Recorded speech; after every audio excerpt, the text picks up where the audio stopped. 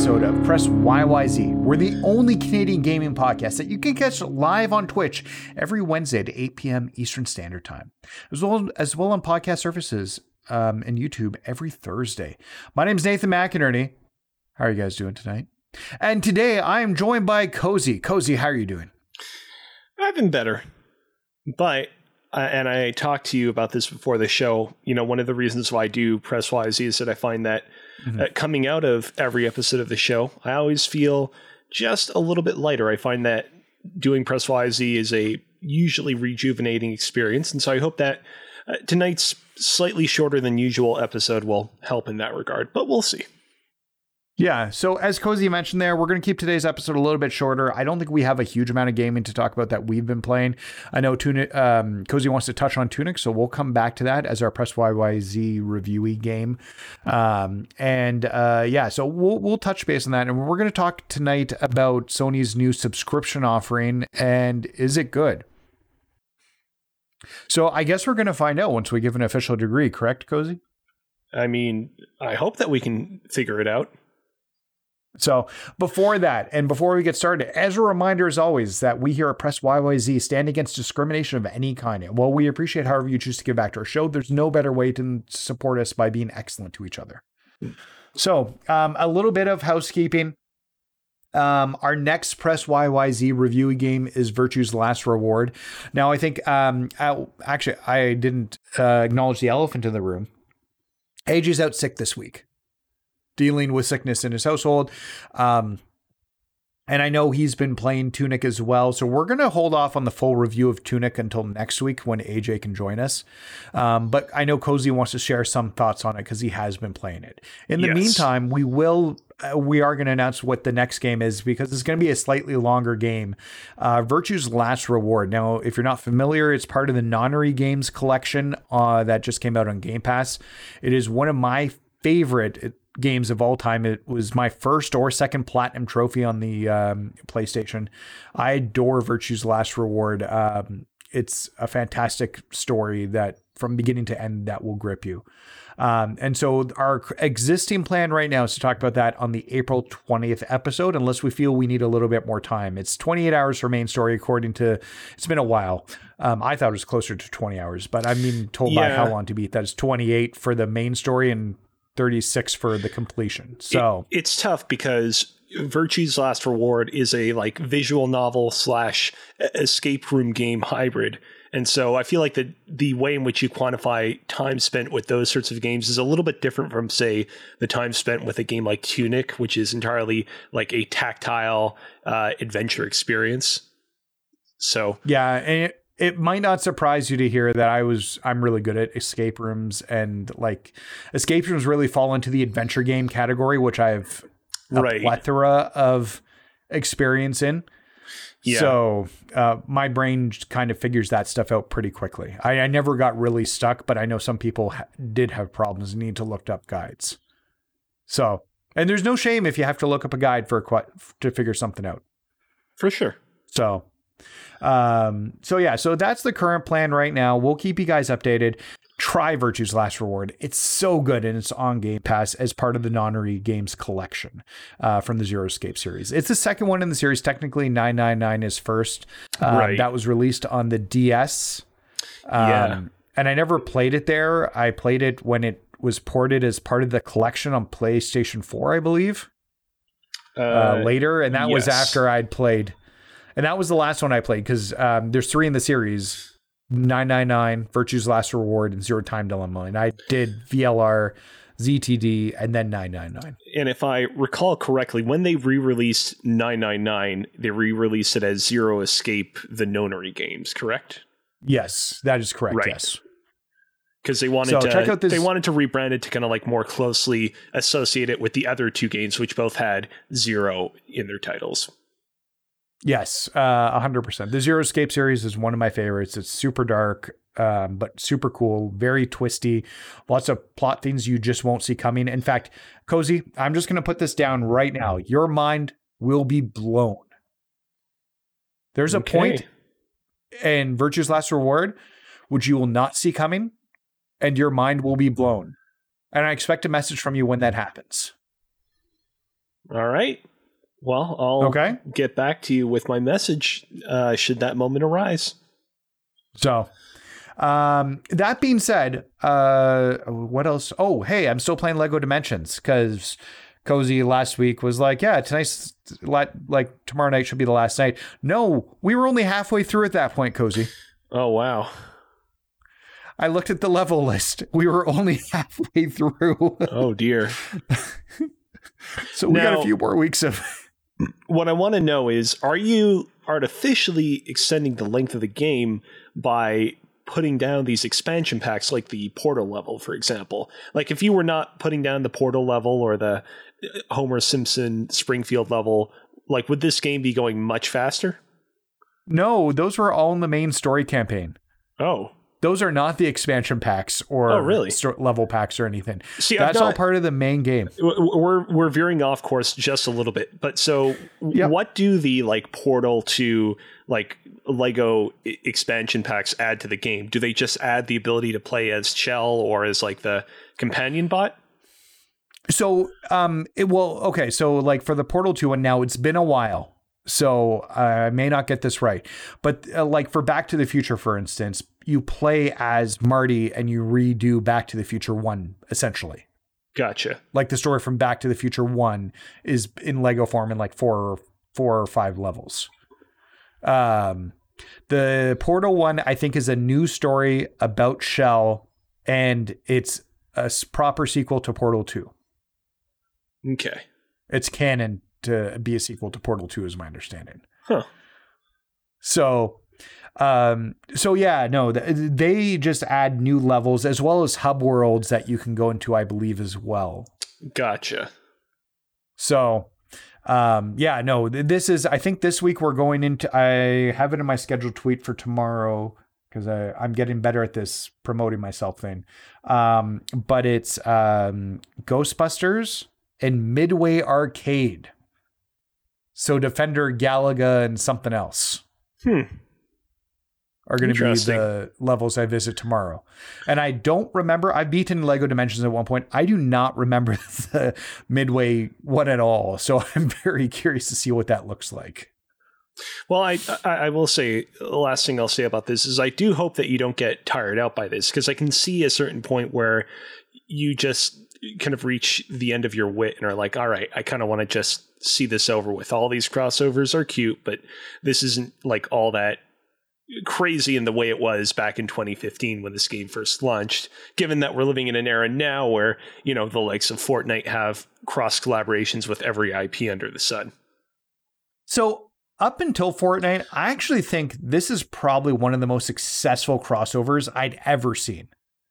I think it's really, really well done. I think, I can't even talk. I think it's really well done. I like the fact that, what was I doing last week? I had a Riddler who had taken over Middle Earth, and I was in Portal 2 where I had like Homer Simpson pop down at some point in a wrecking ball that he was being smashed through with like the portals and everything.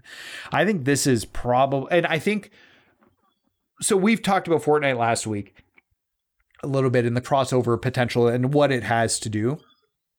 I actually think the crossovers here are better done because with Fortnite, you just get a skin. There's no personality to it. There's no story. Well, maybe not. There's no story. I believe there is an overarching story with some of the characters when they're brought in, but,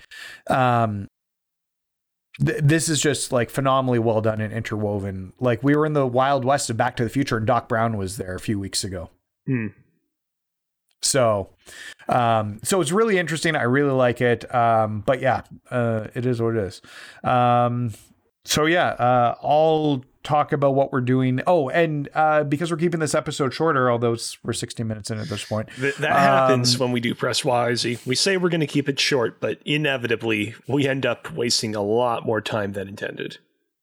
Yeah. But I still think we'll run short. The plan just right now is for me to stream Forza Horizon 4. And actually, this is probably a perfect time to segue into what I've been playing. Then we'll talk about Tunic. Hell yeah. A little bit for you. But I've been playing Forza Horizon 4 on my Twitch channel as well as WWE 2022, and building Lego on Sunday nights, because on Sunday nights we build Lego. That's a fun time. So Forza Horizon 4, I'm trying to get all the achievements. Are you aware of this? No, I am not aware of this. I mean, I'm very proud of you. I want to let you know that this isn't one of those like scary, embarrassing secrets that you keep from your dad and are really ashamed when it eventually comes out. I'm really happy to hear that you're going full achievement. I was about to say one word, but I realized that might not be super PC in the year 2022. Full achievement hoarder. How about that? Okay. I will take that. So basically there's 3,610 total achievements in Forza Horizon 4, because it's one of those games they added and added and added. Right. Normally they have a gamer score of 1,000. So it's quite the endeavor to get all of them. I am like about 3,300 total gamer score on it right now. I'm getting close to the end. What is left? Sorry, if I realize I've been interrupting you a lot and extending our conversations way longer than they needed to on this particular show. I do want to know, do you love the fact that Xbox does that with their achievement lists? Like we've talked in the past on this podcast about how there are some games out there like Apex Legends, which desperately could have really benefited from an extended trophy list, because that game came shipped with just like 10 or so trophies and never received a like proper platinum or any additional trophies for any of the new characters that they added after launch. But like hearing that this game has like hundreds of achievements that have been added over time kind of makes my head spin a little bit. Yeah. So, and keep in mind, that's not unusual for PlayStation either, when it depends upon the company, right? And I think that's what it comes down to, and what will they put effort into. Because when you look at even something we were just talking about, Lego Dimensions, every little trophy pack that came out, or like story pack or character like story pack or something, had 2 extra like trophies with it. Right. And they would add that in. Which, worthwhile, that was also true of the PlayStation version of that game as well, because that counted technically as DLC in that case, in which case, yes, you can continue to add more and more trophies to your list. So, but with every new like addition to Forza Horizon 4, and there were lots because they ran with it for a little while and made lots of additions, they would put more and more trophies into it, or achievements, including the including the 2 expansion packs, which I've cleared completely, that you did have to pay for. So, so one of the modes is a battle royale mode. Are you familiar about this, Cozy, in Forza Horizon 4? No, I was not. This is called the Eliminator. That's what you were playing there earlier. But the way the Eliminator works is, now in Forza Horizon 4, there's not enough player count at this point to fill a whole thing. And Forza Horizon 5, you can get a full thing, but typically you start off with 60 cars. And what happens is there's car drops around the map. So you got to find the car drops and upgrade your car. There's 10 levels of car, levels 1 through 10. And the better your level, the better your car. So you can find these drops and get a better car, and then you challenge people in head-to-head races. And what happens is, when you challenge somebody to a head-to-head race, just finishing point pops up anywhere in the map, and the first person to get there wins, and the other person's eliminated from the battle royale. At the same time, the circle shrinks around the map. So you have to constantly, just like a battle royale you would, you're constantly being brought closer and closer together. So as the herd thins out, it's easier and easier to find people and challenge them, until you get to a final race where you then, who's ever left has to race to the end, and whoever gets there first wins. So I've had a lot of fun with that in Forza Horizon 5. I've got a win in Forza Horizon 5. There's a bunch of, and here's the thing. In Forza Horizon 5, there's one achievement for the Eliminator. Win it. That's all. You just have to win the Eliminator. I think maybe there's another one or two. I don't know. But that's the hardest one to get. In Forza Horizon 4, they do have an achievement for winning, but they've got a lot of other achievements that were just put into the accolade system in Forza Horizon 5. One of those achievements is, I talked about how there's cars that are just dropped in. Sure. And you can pick them up. You have to win without picking up any of those dropped cars. Which means that the only way you can upgrade your car is by challenging people to races and upgrade, either stealing their car or upgrading one level at a time.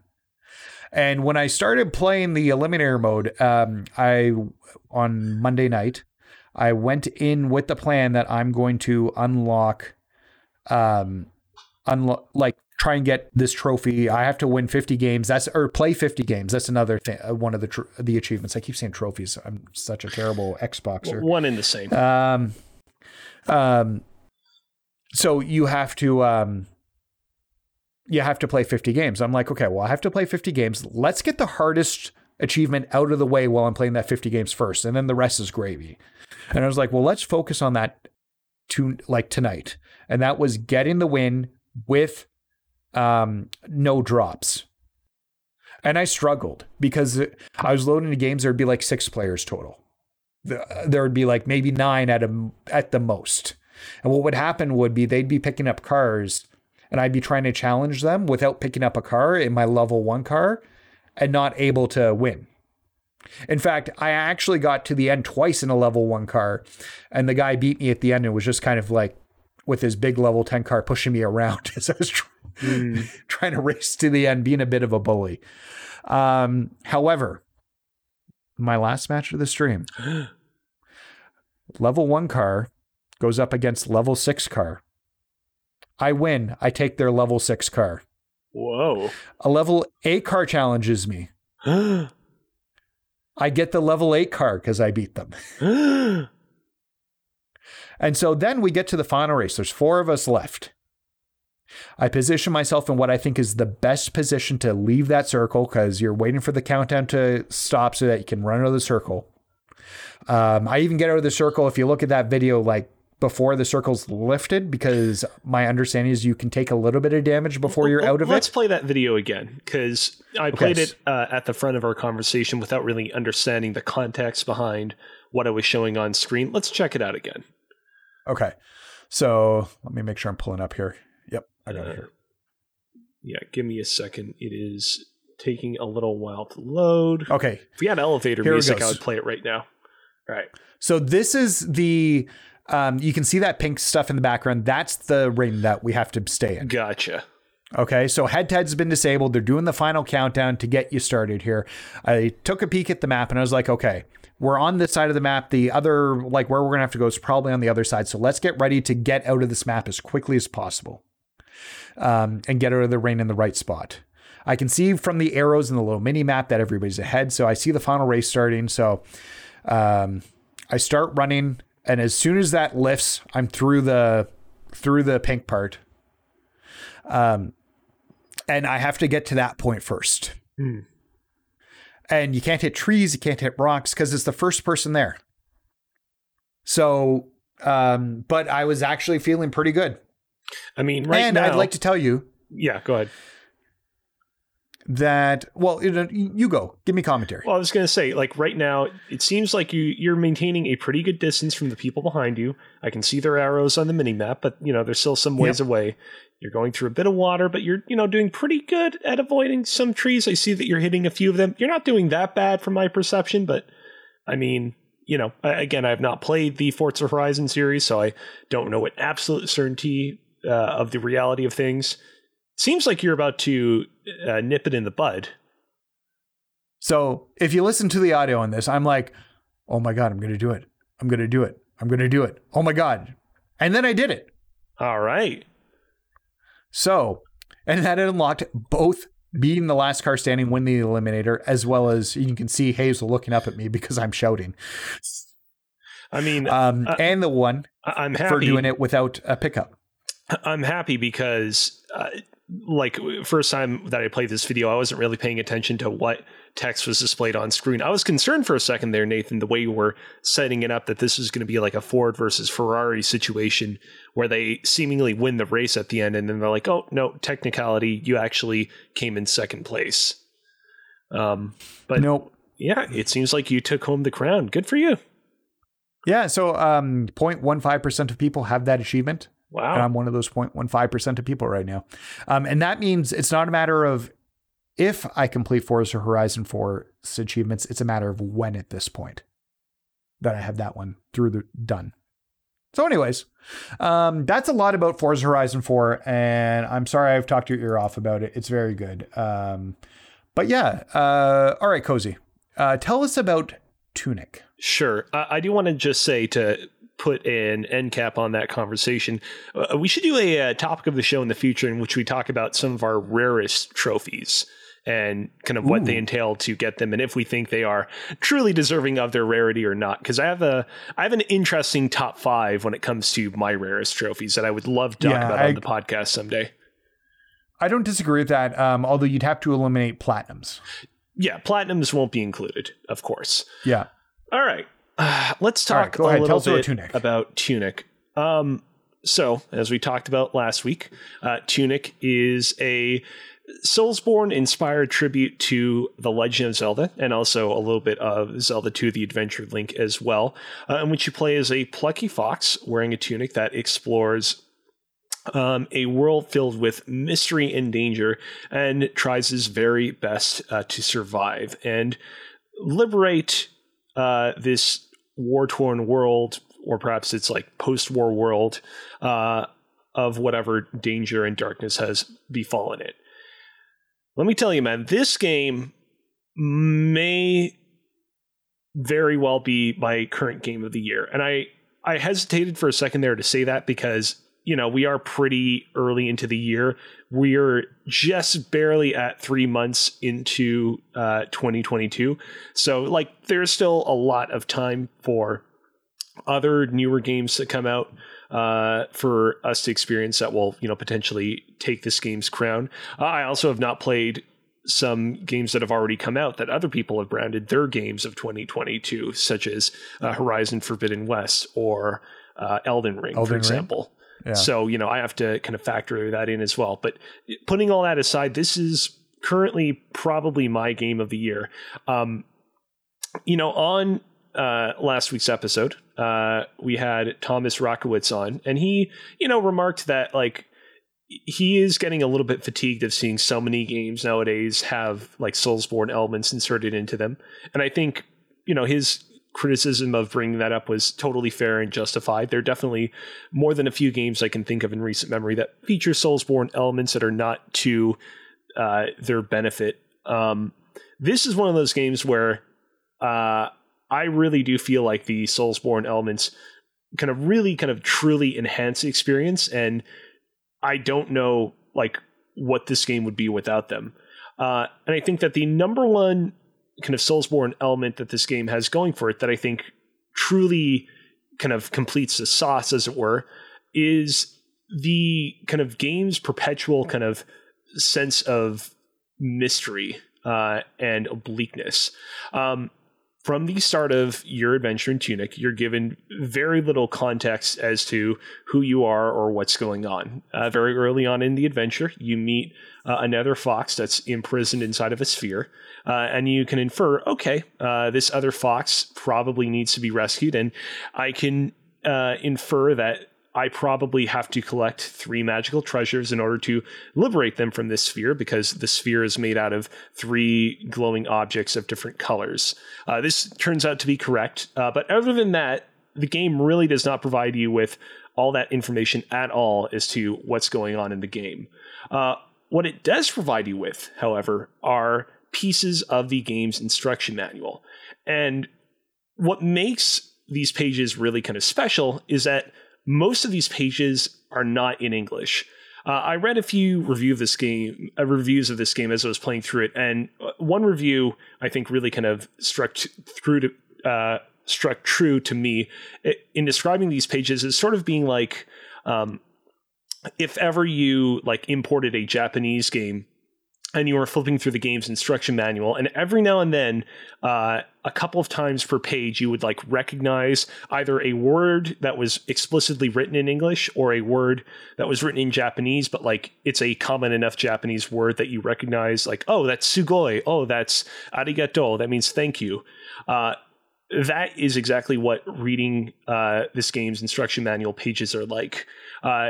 You are provided with a lot of illustrations and diagrams and very little text around these pictures and diagrams that explains what you're actually looking at, what the game is trying to kind of communicate to you. And it's up to you to kind of use what information you're provided and other context clues in the game to kind of suss out what you need to do and where you need to go. And that kind of central puzzle aspect of the experience of playing through Tunic is so incredibly satisfying. I'm not going to lie to you and claim that there weren't moments playing through Tunic where I was like, all right, I really don't know where it is that I need to go next. I really would appreciate if the game very kind of firmly directed me in the direction that I need to go next. But ultimately, when I did figure out where it is that I needed to go, the level of satisfaction that I got was that much more satisfying. Honestly, I would say that it was considerably more satisfying than the satisfaction that I got even kind of discovering where I needed to go in the original Dark Souls. The original Dark Souls was, a fantastic experience that I loved playing back when I experienced it for the first time in 2013. But that game, I would argue, is perhaps a little bit too oblique. It's definitely a little bit too unclear, to a fault, I would say, in terms of where you got to go and what you got to do next. And truth be told, I relied pretty heavily on online guides as I was playing through it to figure out how to kind of keep to its golden path. In this game, up until the very end, I never relied on any external guides. I was able to puzzle things out entirely using the material that the game gave me. The only time I consulted online on what I needed to do was after I had beaten the game and I just wanted to touch base on a couple of things with regards to the ending, or perhaps how you could arrive at an alternate ending. Wink, wink, nudge, nudge.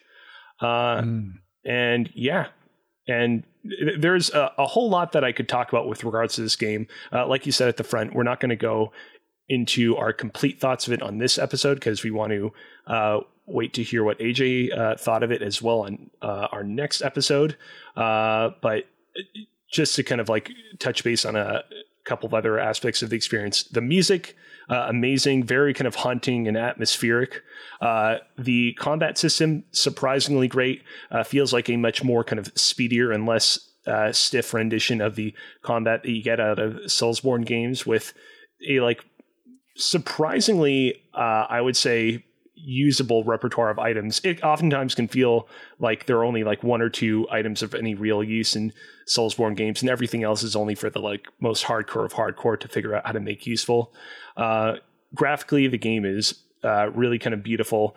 I realize that it's a kind of graphical art style we've seen a lot of other games employ over the course of the past decade of indie gaming, but it really does kind of hit home. And while I don't unfortunately understand everything about this game's story because so much of it is so oblique and shadowy, I will say that the parts I did understand were really honestly kind of gut-wrenching at moments. And yeah, I'll leave it at that. Okay. So I'll give my opinion from the 30 minutes to an hour I played of it. This game I should love. This should be the type of game that speaks to me. I love Link's Awakening. It's my favorite Zelda game. I love the art style of the characters. I love a lot of what this game does. I hate the combat. I hate the Soulsborne aspects of the combat in the game. It got a little better once I got the sword. But it's still not good. I feel like there's characters that hit me and I should just be ready for them to hit me, but there's no wind up for it. They just hit me and I need to be dodging and rolling, and that is not what I want for my gameplay experience, unfortunately. And this, like I said, this should be something I really actually fall in love with. And a lot of it I do like. I just don't like the combat. Do you mind if I go a little bit into spoilers? I guess so. So, did you ever figure out / get to a point in the game where you could figure out how to kind of upgrade and improve your base stats? Nope, not even got there. Okay. Well, the spoiler in this case is that, there's a way to kind of upgrade your base stats, improve your health, improve your inherent strength when you swing your sword.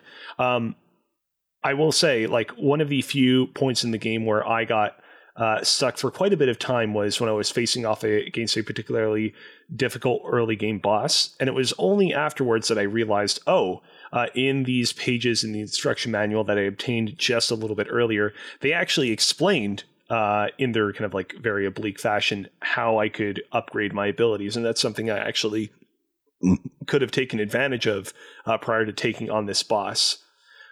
I don't know necessarily if that would have like tremendously improved your own experience with the game, Nathan, but I will say from that point onward, like the game's, many troubles and difficult segments did not end, but the game was definitely never quite as stressful, for a lack of a better word, as it was during that one particular early boss battle. Okay. Like maybe I'll go back to it at some point. But yeah, I don't know. Like the whole dodging aspect, I guess I really don't like Soulsborne combat.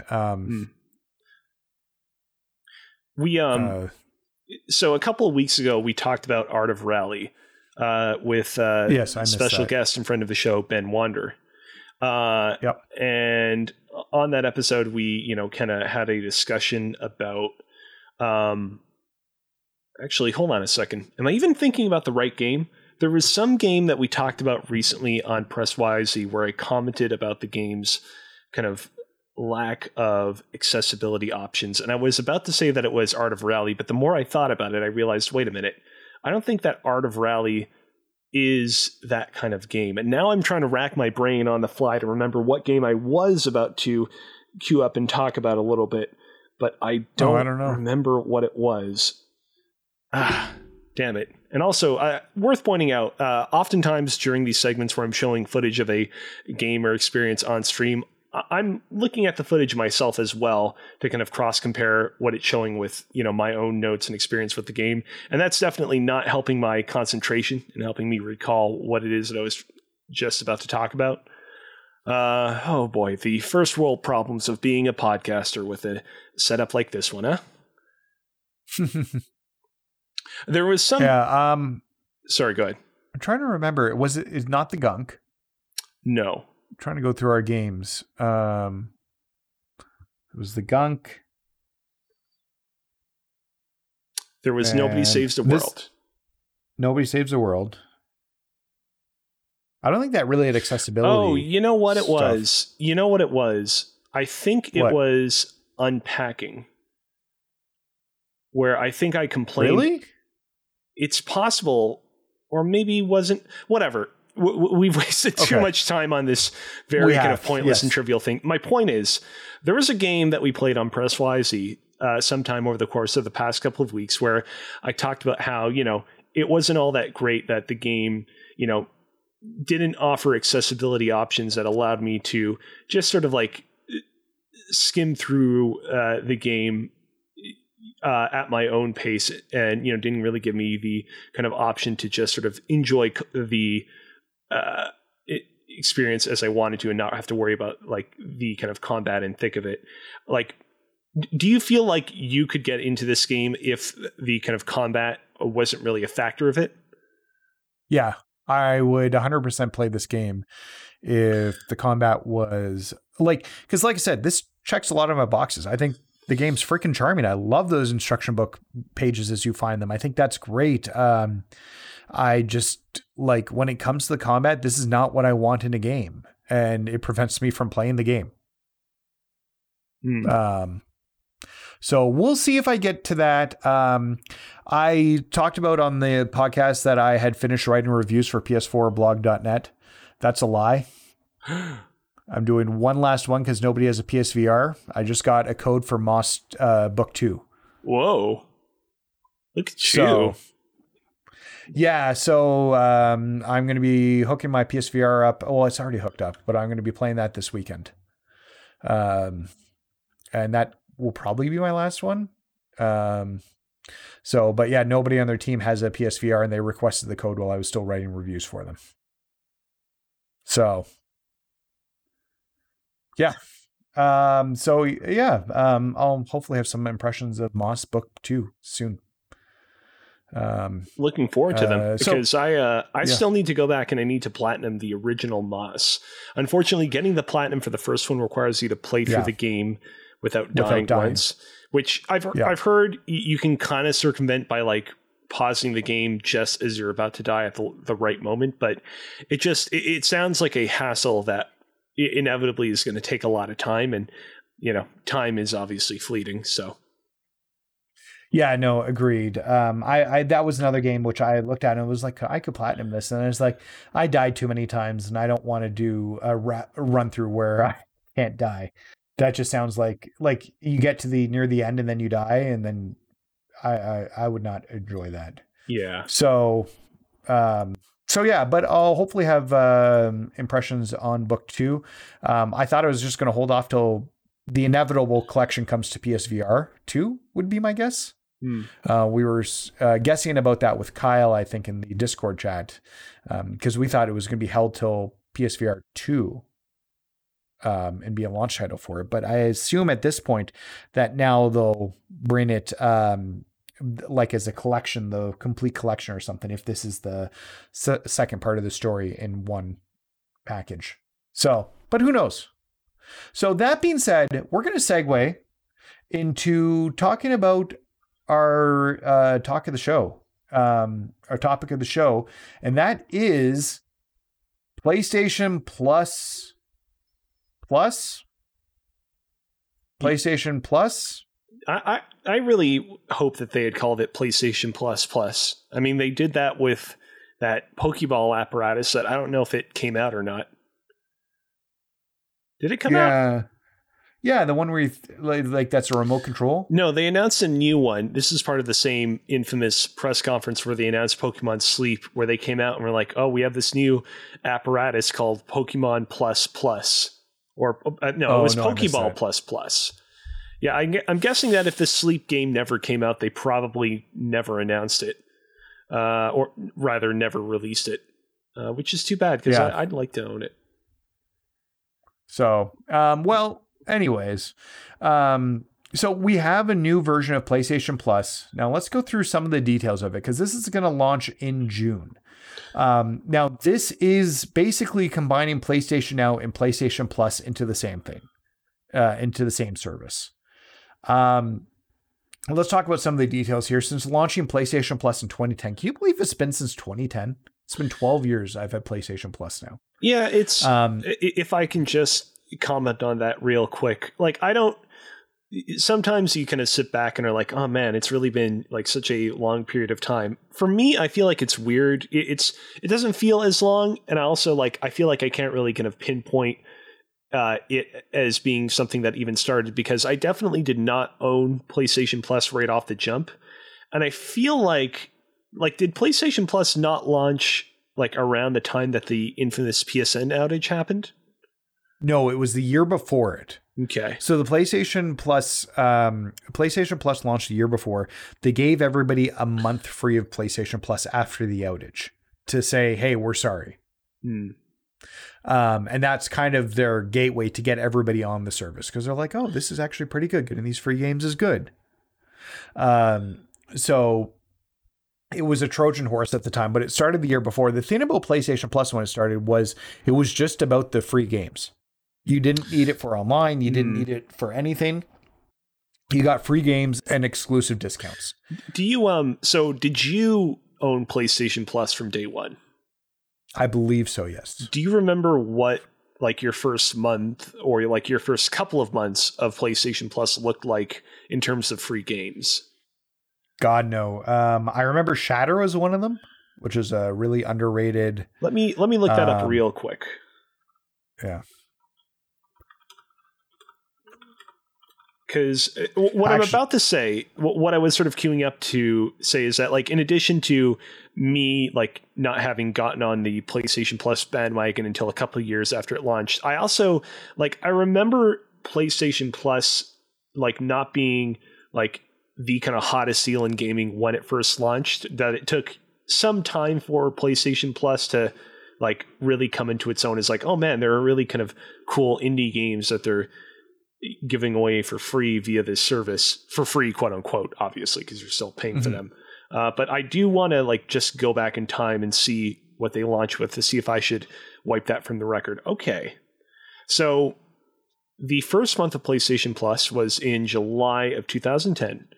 The first 5 games that were given away were Wipeout HD for PlayStation 3, which I know people like that game. Age of Zombies for PlayStation 3 and PSP. Don't know what that is. Field Runners for PS3 and PSP. That sounds familiar, but I can't picture in my head what it looks like. And then you have Destruction Derby for PS3 and PSP. And then finally you have Little Big Planet for PS3. So you have a couple of big hitters in there, like Wipeout HD and Little Big Planet are like, not insignificant games that they're giving away, but it still feels a little bit kind of so-so. I do want to just, I know I've hijacked this conversation for quite a bit. I do want to just very briefly read off the next month's list of games. This is August of 2010. You have Zen Pinball for PS3, which I know some pinball aficionados out there really love, but I don't. It's really great. Yeah, but it is also kind of a niche game as well. You have Blast Off for PS3 and PSP. You have Alien Zombie Death for PS3, PSP. And finally, you have Medieval for PS3 and PSP, presumably the PlayStation 1 game re-released for those consoles? Probably. Yeah, because they were giving away PS1 games. Same with Abe's Odyssey the next month, I think was a PS1 game. But then like if you look at each month, there's like a decent title each month. Ratchet & Clank Quest for Booty, which was their free DLC, or the DLC. Super Street Fighter Championship Edition. So like they've always had a good thing. It wasn't until people like the outage happened and people got a chance to like get that free month of PlayStation Plus and are like, oh, I do like this. And then they just kept it. So go ahead. Sorry, go ahead. I was going to say the other big. You go ahead first. I will speak next. Okay. The other big thing about PlayStation Plus was the discounts. And we can't forget, especially in the early days of it, how good those discounts were. They had a really good discount program for games when you were a PlayStation Plus member. So yeah, and sorry, go ahead. And I myself like do occasionally take advantage of those discounts. I generally I get more free games via PlayStation Plus than I buy games via PlayStation Plus, obviously. But every now and then when I do buy games, I do take advantage of those discounts. So that's definitely something that I've appreciated over time. But I do just want to kind of jump ahead a little bit. I got PlayStation Plus for the first time in 2015. And the reason why I specifically remember it being that year is because I was looking over at the PlayStation Plus games released in 2015. And I'm just going to quickly read over the list of games that were released in May and June of that year. In May, you got Ether 1, which is like a first-person adventure game. Walking simulator. Yeah. That launched, I think, at that point too. Right, because I remember it was a little bit broken at launch, but I still thought it was fun when I played it eventually. You have Guacamelee Super Turbo Championship Edition. You have fantastic The game. Unfinished Swan on every platform that was released. Another like really fun, good indie from the same developers that made the Edith Finch. Yes, Edith Finch. You have Race to Sun, which is like a fun Vita indie game. You had Murasaki Baby, another fun Vita indie game. And then you have Hohokum, which is another PS4, PS3 indie game. Then the next month, June, you have Metal Gear Solid 5 Ground Zeroes, so the like prequel game to Metal Gear Solid 5 proper. You have Skulls of the Shogun, Bonafide Edition, which is a kind of like Fire Emblem-esque tactical game that I like really enjoyed. That's actually like one of my secret low-key favorite games on the console. Call of Juarez Gunslinger, which is like a surprisingly good PlayStation 3, like one of the only other games set in the Wild West outside of the Red Dead series for that platform. Cloudberry Kingdom on the PlayStation 3, which was like an early Kickstarter success story. I thought it was a little bit hard, but I still respect it. Futuridium EP Deluxe on the PS4 and Vita, which is like a weird music flight game. Didn't really connect with it. You have a Super Exploding Zoo, PS4 Vita, and then you have Drive Club PlayStation Plus Edition. Did you? Club. Was that a game you connected with? No, I never loved Drive Club. I just feel bad for it because I believe at one point they said it was going to be free on PlayStation Plus, and then they backed out on it being free, and then they came up with this PlayStation Plus version that was not the full game. That is what they released. That Drive Club got, as much as I was not a fan of it, was not great. So. All right. It got better as it went, but it was something that I could have liked, but I didn't. So okay. I do want to just say, mind you, different strokes for different blokes, to each his own. But when I think about the, lineup of games that PlayStation Plus has offered over time, those 2 months stick out very finely in my mind. And I realize that that's in large part because that was when I was first introduced to the platform, as it were. But that lineup of games, even though not all of those games were winners, really spoke to me with surprising consistency. And I feel like when I look back on the beginning of PlayStation Plus, those games just don't really speak to me on the same level. And when I think back to some of the more recent months of PlayStation Plus, I don't feel like some of the more recent games we've gotten speak to me either on that level. But again, that's just me. I think it's interesting. This week's games or this month's games coming up are going to be Hood, which is another multiplayer game which failed upon launch and they need a boot shot in the arm. Battle for Bikini Bottom, which is not a great remake, is my understanding, but people will like it if they played the original. My kids might like it. And Slay the Spire, which people do love. I know people love Slay the Spire. So we've talked about. So we've talked about the games and the PlayStation Pass. So they're bringing the service. They're bringing the two services together. So there's going to be 3 tiers, Cozy. Can you guess what they name these tiers? Well, unfortunately, I already have the article in front of me. So, yeah. I was hoping you were going to say bronze, silver, and gold, and platinum or something to correspond with their trophies. I saw that tweet going around of hey, this is what they should have called it. They should have said, hey, you have your bronze tier, your silver tier, your gold tier, and your platinum tier. But alas, they did not go with that. What did they go with? I think so. We have the essential tier, and that is essentially what you're getting with PlayStation Plus right now. Now, it provides the same PlayStation Plus benefits. Now, it does say 2 monthly downloadable games. At the current moment, we're getting 3 monthly downloadable games. So we could be getting docked 1 game a month. Exclusive. Nobody's really talked about that part. Exclusive discounts, cloud storage for saves, online multiplayer access, which is all stuff we're getting with it now. There's no changes to the existing PlayStation Plus memberships. Now, here's the thing. Everybody's talking about the monthly cost. I don't want to say nobody, but the majority of people pay per year for PlayStation Plus. I would say. I don't think people are on a monthly subscription typically. They just get the year.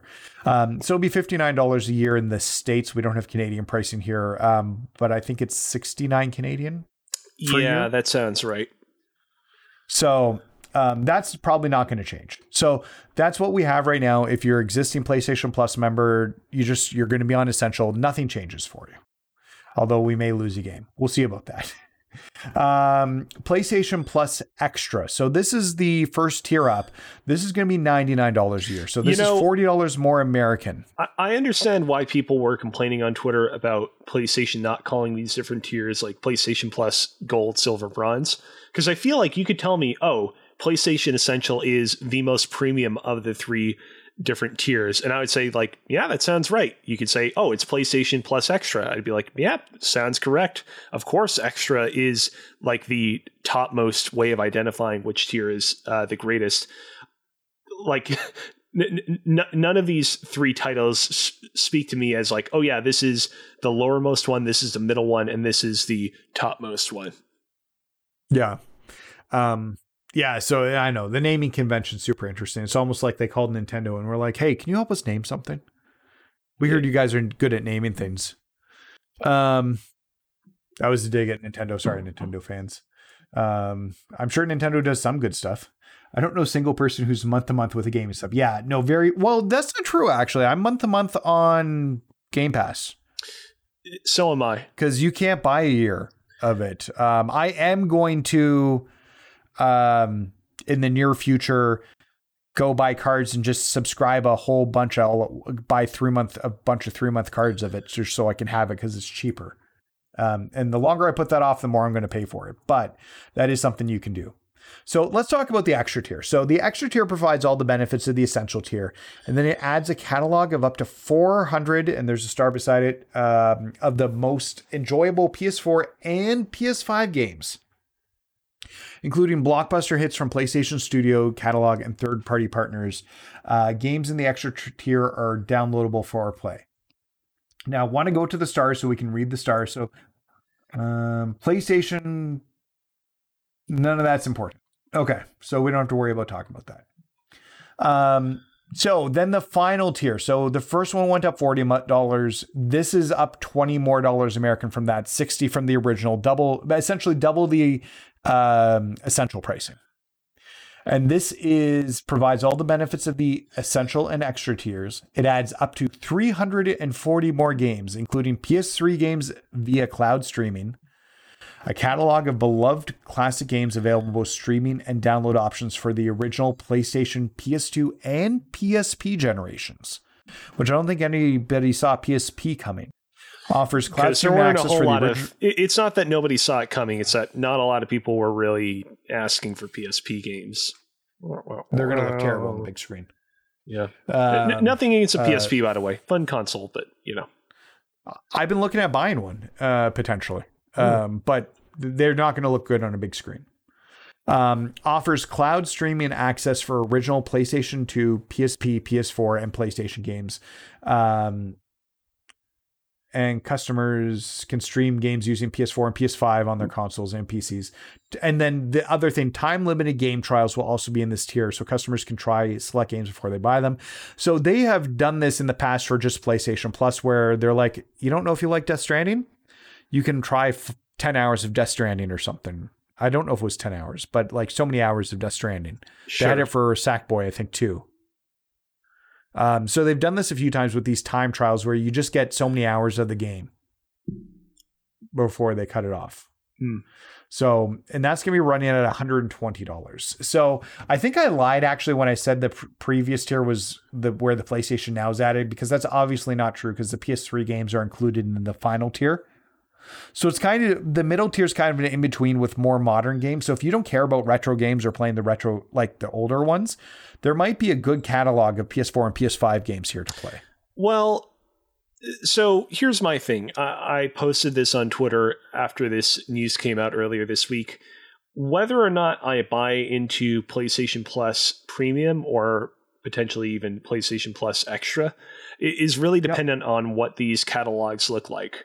There are a lot of games from the PlayStation 3 era and earlier that kind of fell through the cracks of sort of the kind of cultural consciousness surrounding them, despite being really kind of good. I believe I've talked about this game in the podcast, 3D Dot Game Heroes, that like weird Zelda-like that was published by Atlas during the PlayStation 3 era. I have looked into getting that game for my still kicking PlayStation 3, and that game is crazy expensive on the resellers market. And like, I would love it if games like that were made available via PlayStation Plus Premium or even Extra. But part of me fears that we are going to be getting some of the kind of more mainstream trendy titles right off the bat for this service, and that it's going to take a little while for some of those deeper cuts to make their way to the platform.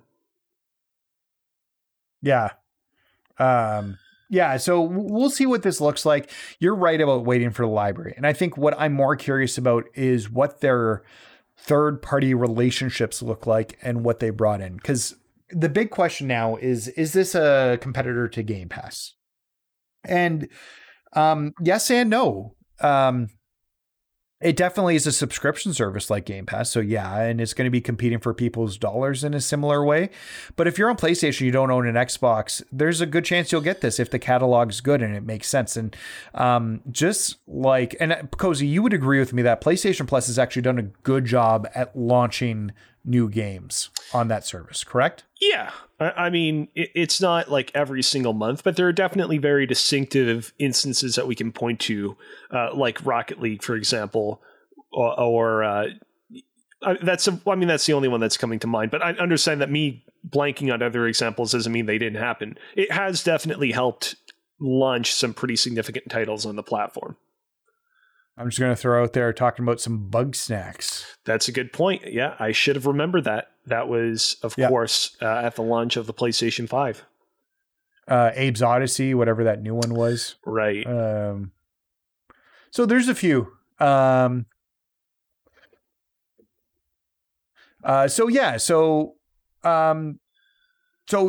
is it so let's talk about, so it's definitely a subscription service and it's competing for your dollars.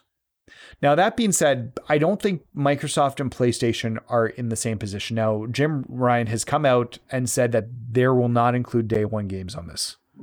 Now, I don't think that's 100% true. I think there's games you could see that have heavy microtransactions come to day one. I think Last of Us Factions, whenever that comes out, as it's a pure multiplayer game, could have skins or other things, and that could drive the business. I could see that being a PlayStation Plus, like premium game. See, we've not really talked about that game a whole lot on this podcast. I have this whole theory about that game, which is that I think that when we do see that game again, that game is going to be way bigger than any of us anticipated it would be. I think that game is, I agree with that. Like, it will basically be Naughty Dog's next big game. Not like necessarily on the same scale as like The Last of Us Part 2, but something equivalent, if not bigger than, say, Uncharted Lost Legacy, for example. And I think that might put it out of the running for what you're describing, but I honestly don't know. I think they would put it on the service because, I think, what did I just say it was called? Outcasts? No. Placed Last of Us Out. You're talking about the multiplayer mode. Yeah. Factions. What was it called? Factions. Thank you. I was going to call it Outcasts. Why was I thinking Outcasts? Factions is a niche title. I don't think when people think The Last of Us, they're thinking about a multiplayer game. And I think people who did play the multiplayer liked it. And that, I will say that I know people really responded to that multiplayer aspect of it, but I think it's a small group of people. And I think you put it in the service, you get more people immediately playing it because you need that for the economy of it to work. And you have microtransactions in it. We know Sony is working on, wants to get the online service stuff working. I think that's why they bought, Bungie, the Destiny developer, so they could understand how to get that stuff working right away. So yeah, I think it makes sense for them to do that. And I could see games like that launching. I think there's no way that MLB The Show does not launch on this service next year. Yeah. If it's coming to Game Pass again. Yeah, I can see that. So once again, a heavy microtransaction driven style game. So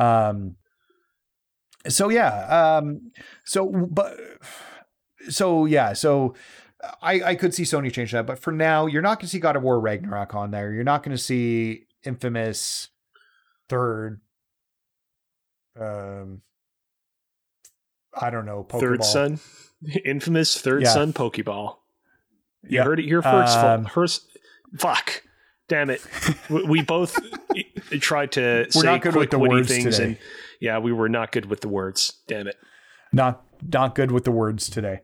So I think it's not a 1-to-1 comparison. You're not going to see those next big Sony flagships. And the reason why we're struggling to say flagships is because after God of War, we just don't really know what's coming down the pipeline. So that'll be more interesting to see. But I don't think they need to either. I think Microsoft was in a position. Let's keep in mind that Microsoft really did not launch many great games during the Xbox One generation. That blew people's socks off.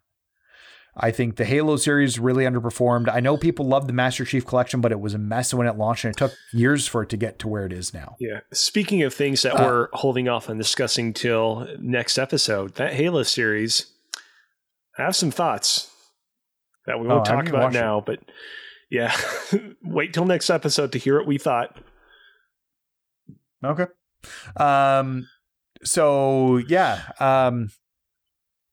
So they don't need to do that. Microsoft did. Microsoft needed to earn their goodwill, because up until really the end of last year, where they dropped Forza and then Halo within a few weeks of each other, and was a terrible decision because it cannibalized Forza.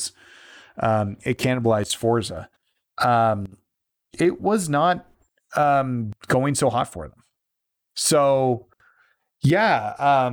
they needed this, and Game Pass really turned things around for them. They promised all their first party titles, and they did come out, and it made a big splash, the fact that you got Forza Horizon 5 for free, that you got Halo Infinite for free. And there's promise of more first party games to come from Microsoft. None of that's dated at the moment, but there is that coming for the service. But they need to do that because they need to show the quality that they have of games. Does that make sense? Yeah, totally. Yeah. PlayStation does not need to show you that. You've been buying PlayStation because of PlayStation games for years. They, at this point, I believe, have reached the echelon of Nintendo quality when people talk about that Nintendo first party quality. In fact, in some ways, I'd argue they surpassed the Nintendo first party quality in some ways. Nintendo still has some great games that come out, but they put their share of more crap out too. With Sony, it's far more not that way. But I will say, to be praiseful of Nintendo for a second, like the lineup of games that they offer via the Nintendo Online subscription is way more pitiful than anything that you can find on Xbox Game Pass or this upcoming revamp to PlayStation Plus. But when they unveiled that Nintendo 64 games were coming to Nintendo Switch Online, they did it right. They spent a short but meaningful segment on a Nintendo Direct talking about them, teasing what you could expect out the gate and what was in the pipeline. And that got people way more excited for, again, that very small, pitiful lineup than I feel like I see people getting excited for the much bigger wealth of PSP and PS2 games coming to this. So I feel like there are definitely lessons to be learned from each person throwing their hat in the ring. Yeah, I agree with that. And while this is a blog post, and it could have been predicted to be a blog post, I think the thing is that they should have really had this in their last state of play. Yeah. Or had this for state of play, even if it was 5 or 10 minutes. It doesn't need to be long, and just talk about the games, talk about the developers or publishers you've got deals with. Because there's too many questions that still need to be answered about what these games are. And that's what it really comes down to. We need to have an understanding. Are we going to have tell us the banners that are going to come this year, day and date. Microsoft does that all the time. Coming to Game Pass, coming to Game Pass, coming to Game Pass. Tell me what's coming to PlayStation Plus Premium / Extra. For sure. Tell that to me. For sure. So give me some notice. I think that would go a long way. And I think, look, you're seeing two thoughts on Twitter right now. PlayStation's used a ripoff of the service and doesn't even compete with Microsoft. And other people saying, well, they don't need to compete with Microsoft. And they're right. There are more PlayStation 4s in the wild by 3-to-1 margin, 4-to-1 margin. Yeah. Over the Xbox Ones. And definitely the PlayStation 5s, I still believe, have outsold the Xbox series, but it's much closer thing this time. But that's just basically all in availability as well. Every single PS5 sells out. Every single Series X sells out. You'll see some S's on the shelves occasionally. So every single unit that comes in is sold for PlayStation. So we can't really talk sales numbers of it, but they're selling definitely more competitively right now. But PlayStation is the market leader, and they don't need to provide those games because at this point, people are still buying their systems. They're still buying the games. It doesn't make sense for them to put them free. So, I don't know. And I'm not defending PlayStation that. I love Game Pass. I love playing those games right away. And I do think that there's value in that. But to Jim Ryan's quote, if they did that, it would harm the quality of how their games are. So, because they'd all of a sudden be like, it'd completely change how their development cycles work and everything that goes on with that. Well, we'll have to wait and see. I can totally see a future in which PlayStation kind of reverses course on a couple of these decisions. And we do see the likes of God of War launch day and date. But, unfortunately, we'll still have to wait a few months even for this service to launch, which I know some people were complaining about on Twitter being a little bit too far out. But, alas, this is the hand we've been dealt for now. I think there's some notice that they need to give people who are existing subscribers as this stuff changes over. Because we're still 3 months out, I think, from the service change. So I still think there's I think there's some legal reasons why they have to announce it so far early, as well as preparing for it by removing existing cards and switching things over. Gotcha. At least, I don't know. I could be speaking out my ass. Who knows? Yeah, it sounds right. I've been told I do that, but I think there's other things in why we're waiting. So at this point, is this good? Cozy, I'm going to quantify, is this good by you are currently a PlayStation Plus subscriber. Am I correct with that? Yes. You do not have PlayStation now. Am I correct with that? Yes. So, as a plain PlayStation Plus subscriber, do you think you need to go to the extra or to the premium tier at this current moment? I think that I'm going to have to get the premium tier if I feel like the lineup of games from the PlayStation 2, PlayStation 1, PSP era are really, really strong. I think that I would only consider going to the PlayStation extra tier if I feel like the lineup of PlayStation 4 games from that catalog is quite expansive and not just a lot of duplicates, a lot of FIFAs, a lot of games of that nature. Otherwise, I would say no. But again, that's just how I'm feeling now. We shall see. Okay. Currently, I got to see the PlayStation 3 and PlayStation 1 and 2 games. I'm going to be honest, I don't play old games a whole lot. And I could see a situation where the extra fits my needs. But once again, I need to see that library of games. And that's what it's going to come down to for us. And I think for a lot of people is, what does that library of games look like? So we need to get a better understanding of that. So yeah, I think it sounds like we will be potentially upgrading. And here's the deal. That's a win for PlayStation. If people I think it's 5% of users have PS Now right now. Yeah. Where a huge chunk of, I saw something that said 95%, but that can't be right. 90% of people have PlayStation Plus. Something about that doesn't make sense to me. But regardless, if only a small portion of it, if you have 30% of those people upgrade to extra tiers, that's a win for PlayStation. So yeah, it really just at that point comes down to, does this make financial sense for PlayStation? If they're going to make a ton more money, I guess that is really what it comes down to. So definitively, the stance from Press YYZ is we don't know. We have to wait and see. All right. We've solved the problem, Cozy. The internet debate can end. We have. Is that exciting? I'm really, truly excited. I hope that people, reference this game in the reference this podcast in the annals of history as the podcast that solved the raging debates of whether or not PlayStation Plus was worth it a few months out from its official release. But I suppose that we'll have to wait for that to happen as well.